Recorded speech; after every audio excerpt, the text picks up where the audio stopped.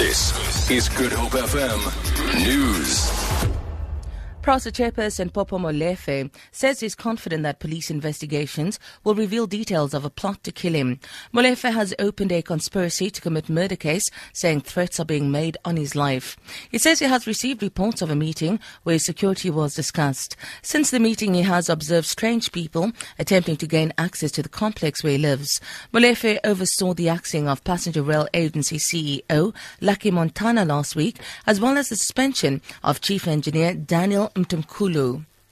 Members of the Parliamentary Ad Hoc Committee on Nkandla will deliberate on what they saw at President Jacob Zuma's home and the report of Police Minister Nathi Nhleko today. The committee will resume its sitting in Pietermaritzburg after spending yesterday conducting an in-loco inspection of the security upgrades at Nkandla. Members were shocked by evidence of gross inflation of prices, shoddy workmanship and wasteful expenditure.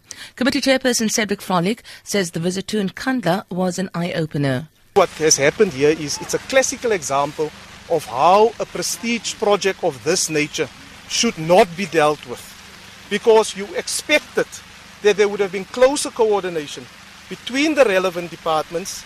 That is why you find now a situation where 21 bachelor houses that will both be standing vacant, and whoever is responsible for that will have to pay. The departments will have to reimburse the public works. A 54-year-old Golden Arrow bus driver has died after suffering a fatal heart attack while driving down the main road in Fish Hoek. A spokesperson for Emergency Medical Services, Robert Daniels, says the bus swerved into 3 other parked light motor vehicles, severely damaging them in the process. Daniels says EMS paramedics declared the man dead on the scene. No other people were injured during the incident. A detective constable who faced disciplinary action has resigned from the police service before a hearing could be finalized at the Paro police station. 34-year-old Mabel Segwete was subjected to an internal disciplinary hearing after she crashed a state vehicle while using it without authorization. Earlier this month, the Bellville Regional Court found her guilty of fraud, ordered her to pay for the damage and handed her a suspended sentence. Western Cape Police spokesperson Temankosi Kinana says the incident should serve as a warning to other members of the SAPS not to violate the service's code of conduct.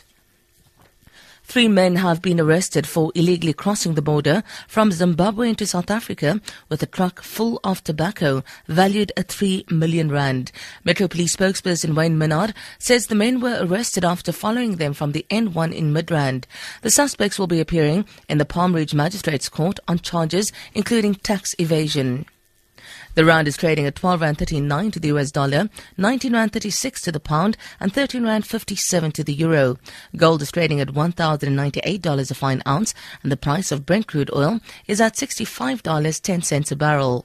For Good Hope FM News, I'm Sandra Rosenberg.